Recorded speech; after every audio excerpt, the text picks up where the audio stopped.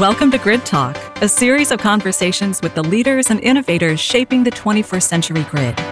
Hosting the podcast is Marty Rosenberg, an award-winning energy journalist. The series is sponsored by the Department of Energy's Office of Electricity Advanced Grid Research Division. Now, here's Marty Rosenberg with Grid Talk. Hi, and welcome to Grid Talk. We're here today with Calvin Butler, who's the Chief Executive Officer of Exelon Utilities, a massive utility company with 10 million customers. He moved into that job about a little over a year ago after being the CEO of Baltimore Gas and Electric from 2014 to 2019. Hi, Calvin Butler. How are you today? I'm well, Marty. Thank you for asking. Calvin, I'd like to start off by talking to you about what electrification in 2021 means to you. There is increased reliance and move towards ever-increasing reliance on electricity. An NREL study has come out and said this transition could lead to potential savings in our energy system on the order of $800 billion over the next 3 decades. You are uniquely positioned overseeing utilities in what I would call the ABCs, from a small city like Atlantic City to a medium-sized city like Baltimore to a major city like Chicago or Philadelphia. What does it mean at those 3 levels? What's your vision of what's coming? Well, Marty, thank you. And electrification is a focal point for us from how we serve our customers, which is very important, to understanding what our customers and our other stakeholders, the regulators and the legislators, really want the utility of the future to be. And 3, how do we help transition our cities like Atlantic City, Baltimore, Philadelphia, Chicago there, and also maintain a product that remains affordable for people to have electricity in their homes. So when we think of electricity, it's far much greater than just electrification. So for us, it's about all those areas: clean air, climate change. And so we break it down into segments at Exelon Utilities. We think of our electrification of transportation. We think of the resiliency of our grid. And we also think of how we can bring distributed energy resources to the table and make sure we can distribute them reliably to those customers who want solar power, who are looking at installing microgrids. So it's a much bigger question for us at Exelon Utilities. Having said that, we're committed. We're committed to getting it done, keeping our product affordable, and making sure we are in partnership with all of our stakeholders. Let me give you an example. Those same studies will tell you that electrification in the transportation industry is one of the biggest things that we can do to reduce greenhouse gas emissions to help our environment. Let's get a snapshot today of where transportation is across your utilities. How many EVs would you say you have today? How many buses and vehicles? And what's your forecast for the next few years? I see a steady incline in adoption of electric vehicles. Now, the question comes to, will the infrastructure be there to support transportation electrification? Because in our focus groups, one of the biggest concerns arise to range anxiety, as you've heard it before. So what are we doing to help minimize or mitigate that range anxiety? So I do see an incline, and you hear more and more of the automakers talking about they're not even going to make or produce gas production vehicles come 2035. So they're all moving there. Were you shocked when GM said that a few weeks ago? I was not. We've been talking about this for well over a decade. So I was not shocked in that pronouncement, but I know there's a lot of steps from now until 2035 to make it a reality. And that goes back to that infrastructure to really help GM as a stakeholder get there. whether it's GM, Ford, or whomever, what are we doing to ensure that we have a reliable grid? Because when Marty goes out and buys his electric vehicle, you're now going to be more dependent on the reliability of the system that's going into your house. Because now it's not only charging your iPads and your lights in your home, it's also charging your vehicle so you can get to work the next day. So it makes the reliability of the system more important. I'm sitting here in Kansas City, which you may know has been very proactive in terms of deploying chargers in advance of the demand that's materialized for them. How are you pacing investment in getting ready for the electrification of transportation?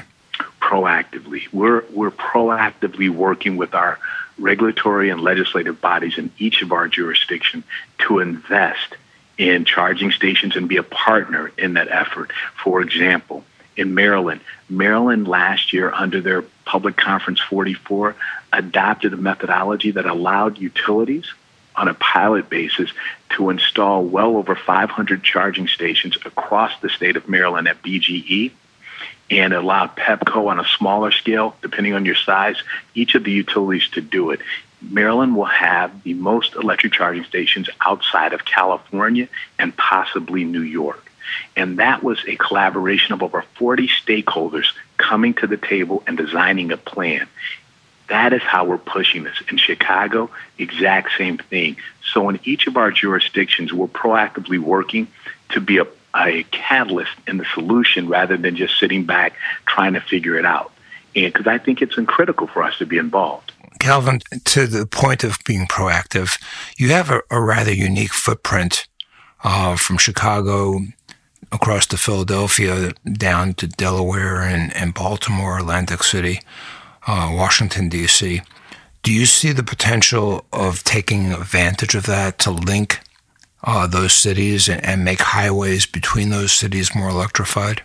I do. You bring up a great point. When you look at our footprint, just think of the Mid-Atlantic for a second. We serve 6.5 million customers along the Mid-Atlantic, from Atlantic City, Philadelphia, Delaware, Baltimore, D.C. We are the link between all of them. In working with the governors, the regulators, why couldn't we help set the supercharger system in place across those jurisdictions to help relieve what we talked about, that range anxiety, and really put together a comprehensive plan along the Mid-Atlantic to get us there? Those are the conversations that we're having. And again, our utilities don't have to do it, nor are we expecting to do it by ourselves, but we could partner with other companies to be part of that solution. So yes, we're having those conversations. Cities like Portland are aggressively trying to get fleets of cars out there. Are you working with commercial companies in your service territories to get to electric vehicle fleets? We are. And I think that all goes into that overall strategy in trying to reduce greenhouse gas emissions. One of the things when you talk about our jurisdictions, Marty, you also know that we serve some of the largest urban centers in the country. And we also know that if we don't address the transportation issue for greenhouse gas emissions, those communities and communities of color are impacted disproportionately on a negative basis. So we're working with not only companies, but municipalities in terms of electrifying their fleet and what we can do to provide capital to get that done. You know, BGE, for example, was the first utility company in the country to have an electric bus fleet that we use to shuttle our employees from location to location. Why? Because we wanted to lead by example, and we partnered with Proterra to get that done. So now Howard County in Maryland and Baltimore County and Baltimore City are saying, what can we do to electrify our bus fleets? And that's how we have to do it. In addition to that, we're talking to the Amazons, we're talking to UPS. What are you doing, the FedExes, and saying, you have major hubs in our jurisdictions. Are you interested, and how can we partner with you? So you also serve Washington, D.C., and the Biden administration early on said it wants to commit to an electrified vehicular fleet. Do you see any opportunities to jumpstart that for your D.C. customers? We definitely see an opportunity, and we are excited that the Biden administration shares Exelon's goals of advancing clean energy and energy equity. We followed the issuance of the White House executive orders, and given our footprint, which you said includes D.C., what a great opportunity for us, again, to be part of those discussions. And we look ready to help all of the federal facilities in our service territories. Our jurisdictions outside of D.C. are striving to meet those immediate challenges. And for us, it goes to when they convert, not if, now it's when. When they convert, we have to ensure that our grid is reliable to handle the flows and the influx of increased load from those electric vehicles, and we stand ready to meet that challenge. So let's just, case in point, how long before all the postal vehicles do you think are going to be electrified? And when that happens, what do you have to do on your side of the fence? To your direct question, the length of time I'm not certain about, but I'll tell you what we're doing now to get ready for that reality. What we're doing right now is ensuring that our system is hardened at certain key points for the flow. And we've already started that work because the postal system, in addition to the other large companies that I talked about, we were creating time of use rates for them. We have to really manage the flow of electricity as it goes both ways, because at the end of the day, we don't want to be caught flat-footed. So we're evolving our practices. And what we would do in that scenario, as you just painted out, is work with the Postal Service to sit back and say, here's the time of day that we know the most charging of your vehicles would take place. What can we do to sit back and level that out so you're ready, getting the best rates, and we can assure you that on the hottest days of the summer, you won't have any issues, and you will be ready, up and running to meet the needs of your customers. Those are the conversations that we will have and are taking place right now. So in your high-level bullet points that you mentioned at the top of our conversation, first you mentioned transport, then the second point you made was the resiliency of the grid. Exelon has deployed 10 million electric and gas smart meters, was one of the early adopters. What's next, do you think, for that technology in the smart grid? What we're doing now in terms of resiliency is we're trying to really sectionalize our entire grid, meaning that if we were to hardening our substations, and by sectionalizing, I mean that if we were to have, due to inclement weather, customer outages, we want to limit the number of customers that are impacted. And by sectionalizing our grid, we're becoming very good at making sure that we can isolate what happened and get those customers back on sooner. That's one. Two, I think also battery storage is something that is really going to come into effect. As more people move to solar and so forth, battery storage is going to be key. And for the last several years, we've been testing that technology out to ensure that we are able to have reserve capacity when needed, instead of investing 30 to 40 million or more on building new substations to meet additional growth. Where's battery storage going to come into play? And I think that's also going to be key as more solar is installed across our systems. So those are the type of things that we're looking at, really looking at deploying and optimizing technology like smart meters and distribution automation that allows for better outage awareness and response. An example of that is what we're doing in New Jersey. These are all things that are going to be critical to our continued success. So when you talk about microgrids, it brings to mind the Bronzeville project in the south of Chicago. What have you learned from that in the few years it's been up, and how do you see that rolling out across other utilities that you oversee? Yeah, microgrids are expensive. We know this. But what we have to really do is convey the benefits when we look at how they advance reliability, security, and equity, and not compromise that. Having said that, each of our jurisdictions are different, and we need to see how we can minimize the cost of those microgrids so they're not shifted to those who do not benefit from its services.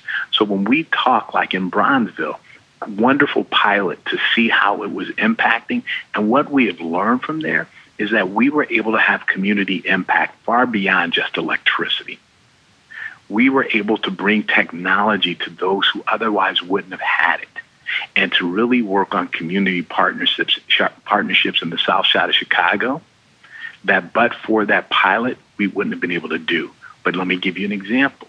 When we tried it in Maryland, the commission turned it down initially because of the cost consideration.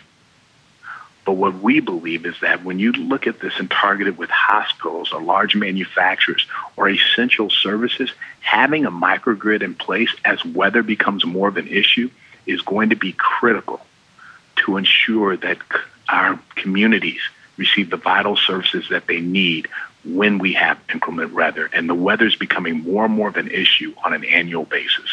So hand in hand with microgrids is the third bullet point you mentioned was distributed resources. Take a minute and talk about solar and wind and how much is out there in your service territories, and how do you see that growing? Yeah, it's different per service territory because of the weather the regulatory bodies have really pushed forward. But in all of our jurisdictions, what I can tell you, they all have a commitment to be 100% renewable within a 15 to 20 year time frame. That's their model, right? So I think and I apologize, I don't have the numbers right off the top of my head, but in Maryland, they're talking about 50% renewable is their term by 2030. So adoption of these renewable energy resources, solar and the like, is only going to continue to get more aggressive. So talk about Maryland for a second. Are they looking at offshore wind? What are some of the big projects they're looking at? In Maryland, they are talking offshore wind, and I think it took a back seat over the last couple of years. I think the big driver in Maryland right now, outside of just renewable adoption, is really around energy efficiency. The Empower program in Maryland has probably been one of the most successful in the country. And as a result of that, customers have benefited significantly by the utilities partnering with them to reduce their energy usage, and in return, really driving Maryland customers to save millions of dollars. That is the biggest driver Maryland is going right now, outside of what we've talked about already around electric vehicle adoption and the like. Calvin, there's been some speculation that Exelon is going to be looking at spinning off its generation from utilities, as other utilities have done.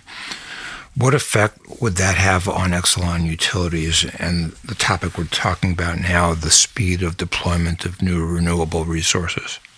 I don't think it would have an impact on us at all. Our principles of what the Exelon utility stands for would remain the same. We're providing safe, reliable, and affordable energy for our customers. That is how our guiding principles operate.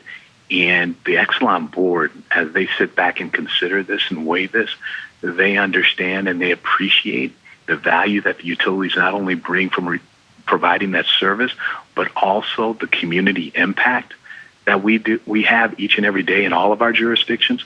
So our principles would not change at all, Marty, and we're committed to that. So our last guest on this podcast was Tom Fanning, and he voiced a belief that the centrally integrated utility of the past might be the best model for bringing new resources on. Do you have any pushback against that, or do you an alternative view? I don't see that as being the way to go, because what has been demonstrated is that the competitive market, in terms of the price of energy, has done exactly what we thought it would do.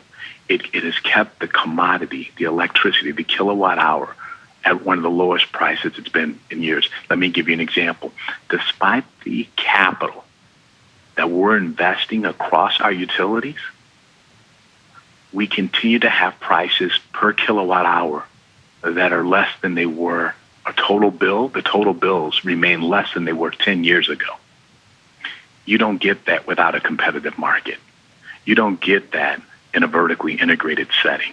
So in Chicago, ComEd, under its formula rate, ComEd has reduced its customer bills under the formula rate 5 out of the last 10 rate cases. BGE investing, and we've been investing $6.5 billion annually for the last several years across Exelon Utilities, and our rates, on average, total bills are less than they were 10 years ago. Again, proof that the competitive market is working. Jumping around a little bit here, but I just want to backfill some information. When we talk about electrification, what does that mean for commercial buildings in, say, a downtown Chicago or downtown Philadelphia? How do you see change coming there? Well, you bring up Chicago and Philadelphia, and if I can go back a little bit, just mention D.C. D.C. they're looking at considering legislation now that all new buildings built in the district will be all electric. And I think what you're seeing in Philadelphia and Chicago is more of a higher conversion rate when feasible for them to go all electric. So it's a real issue. It is a real issue as cities grapple with how do we clean our environment and really go after it. It's one thing to say new construction. It's another to say existing buildings. What is the cost to convert to all electric? And that is something that we are working and really looking at ourselves and saying, how can we once again be partners in this journey and help each of those jurisdictions get there? But it is potential legislation right now in the District of Columbia. I would be derelict if I didn't ask you about the pandemic and how it's affected your company and your customers. The economy in all your territories must have taken a hit like the entire country. How has that affected you? How is it affecting your customers? What do you think you'll learn that you'll be able to do better as a result of what you've come through? Yeah, Marty, you and I could spend a whole hour talking about this, right? Because we've learned a lot about, one, how we operate as a business, two, the impact on our customers, and really where we can lean in to help them. I'm proud of the Exelon Utilities out the gate. We were one of the first group of utilities to put a cease on disconnects. We reached out proactively in all of our governors and all of our chairs and said, we understand the impact. We're going to stop disconnecting customers, even though as we rolled into this time frame. That was one. What we're seeing also is that it's not just your low-income customers or the customers that traditionally had trouble paying their bills on time. It is those customers now who were very good customers in terms of paying on time, having trouble for the first time ever. Those customers who are living paycheck to paycheck, just struggling, and lost jobs that would otherwise never have been involved in our system of seeking assistance and the like. And so what we saw is that we needed to proactively help them understand the process and really navigate them through the system. What we learned as a business is that immediately within the second week of March, we shifted 95% of our customer service reps to working remotely. So now those CSRs who are the main interaction with our customers are now all working from home with the technology to get that done. Will you ever bring them downtown again, or are you going to keep them there? I think it's going to be a mix, and that goes to your question, to your point also. What did we learn? We learned that we could do it. But we do believe that the culture of our business is so important for interaction. We will have a hybrid. Do I think 100% of them will be back downtown? No, I don't. But we will have a hybrid, and we will sit back and have that rotation going on with them. 52% of my employees were still showing up to work every day, Marty. They were keeping the lights on and the gas flowing for our customers across all of our jurisdictions.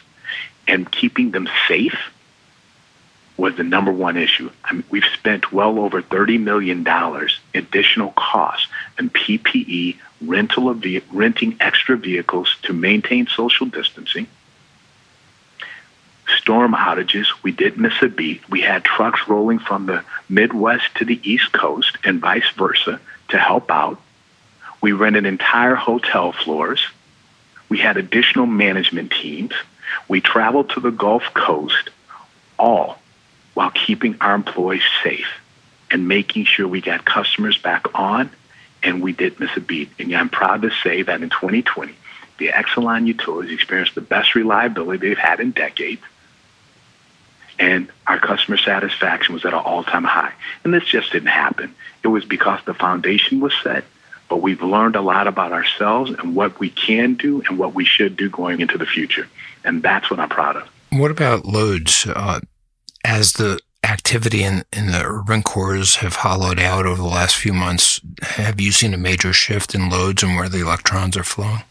Yeah, I continue to see a shift, a reduction in load under my commercial and industrial sector. I do. It has been made up by the residential sector. Fully or partially? Well, it has been made up in terms of the percentage, but the amount is not quite there. Because when you lose those large commercial industrial loads, percentage-wise, you will see a flattening, but it's not the same amount of load. So it does impact us. But and what we are seeing also in terms of our capital investment, how we go about in executing that has been the challenge. And that's consistent across all of our jurisdictions, the commercial, industrial to residential.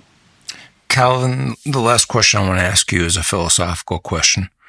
Your predecessor, Anne Pramaggiore, was a passionate believer of the utility as a platform for exchange of value of energy for dollars that freed up choice for customers.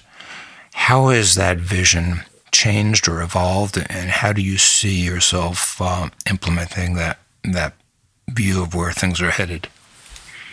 I view there's similarities. I think, as one of her CEOs, I bought into exactly what we were doing. So it's no change there. I think how we communicated is slightly different, Marty. I believe in the power of the platform. And the power of our platform is across the 6 jurisdictions that we serve, and how do we use that platform? I do believe, as Ann articulated so well, is that the utilities are going to be critical as we move into this new era of the energy company of the future. That is what but what I do, the nuance there is how I change it, is we can't adopt a one-size-fits-all for Exelon Utilities. We need to listen to our customers. As we were talking today, every jurisdiction has different needs and different approaches. As a company, we have to listen to what those are and then be adaptable enough to meet their needs. Yes, it's a platform play, but you have to give the individual utility the flexibility to meet it, because that's when you're listening to your customers and being partners with them going forward. So the platform in Baltimore won't be the same as Atlantic City or Chicago? Absolutely. But what you get is the power of the platform because of the scale you have. But Baltimore BGE will do it differently than Atlantic City Electric. Thank you, Calvin. Well, thank you. Thank you for having me, Marty. And thanks for listening to Grid Talk. Our guest has been Calvin Butler, the CEO of Exelon Utilities.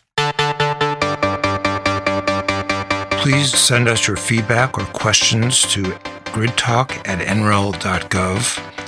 And we encourage you to give the podcast a rating or a review on your favorite platform. For more information or to subscribe, please visit smartgrid.gov.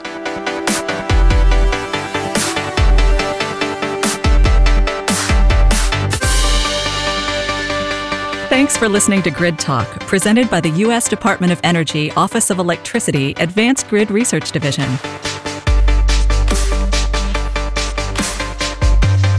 Subscribe through your favorite podcast provider or visit smartgrid.gov for more information.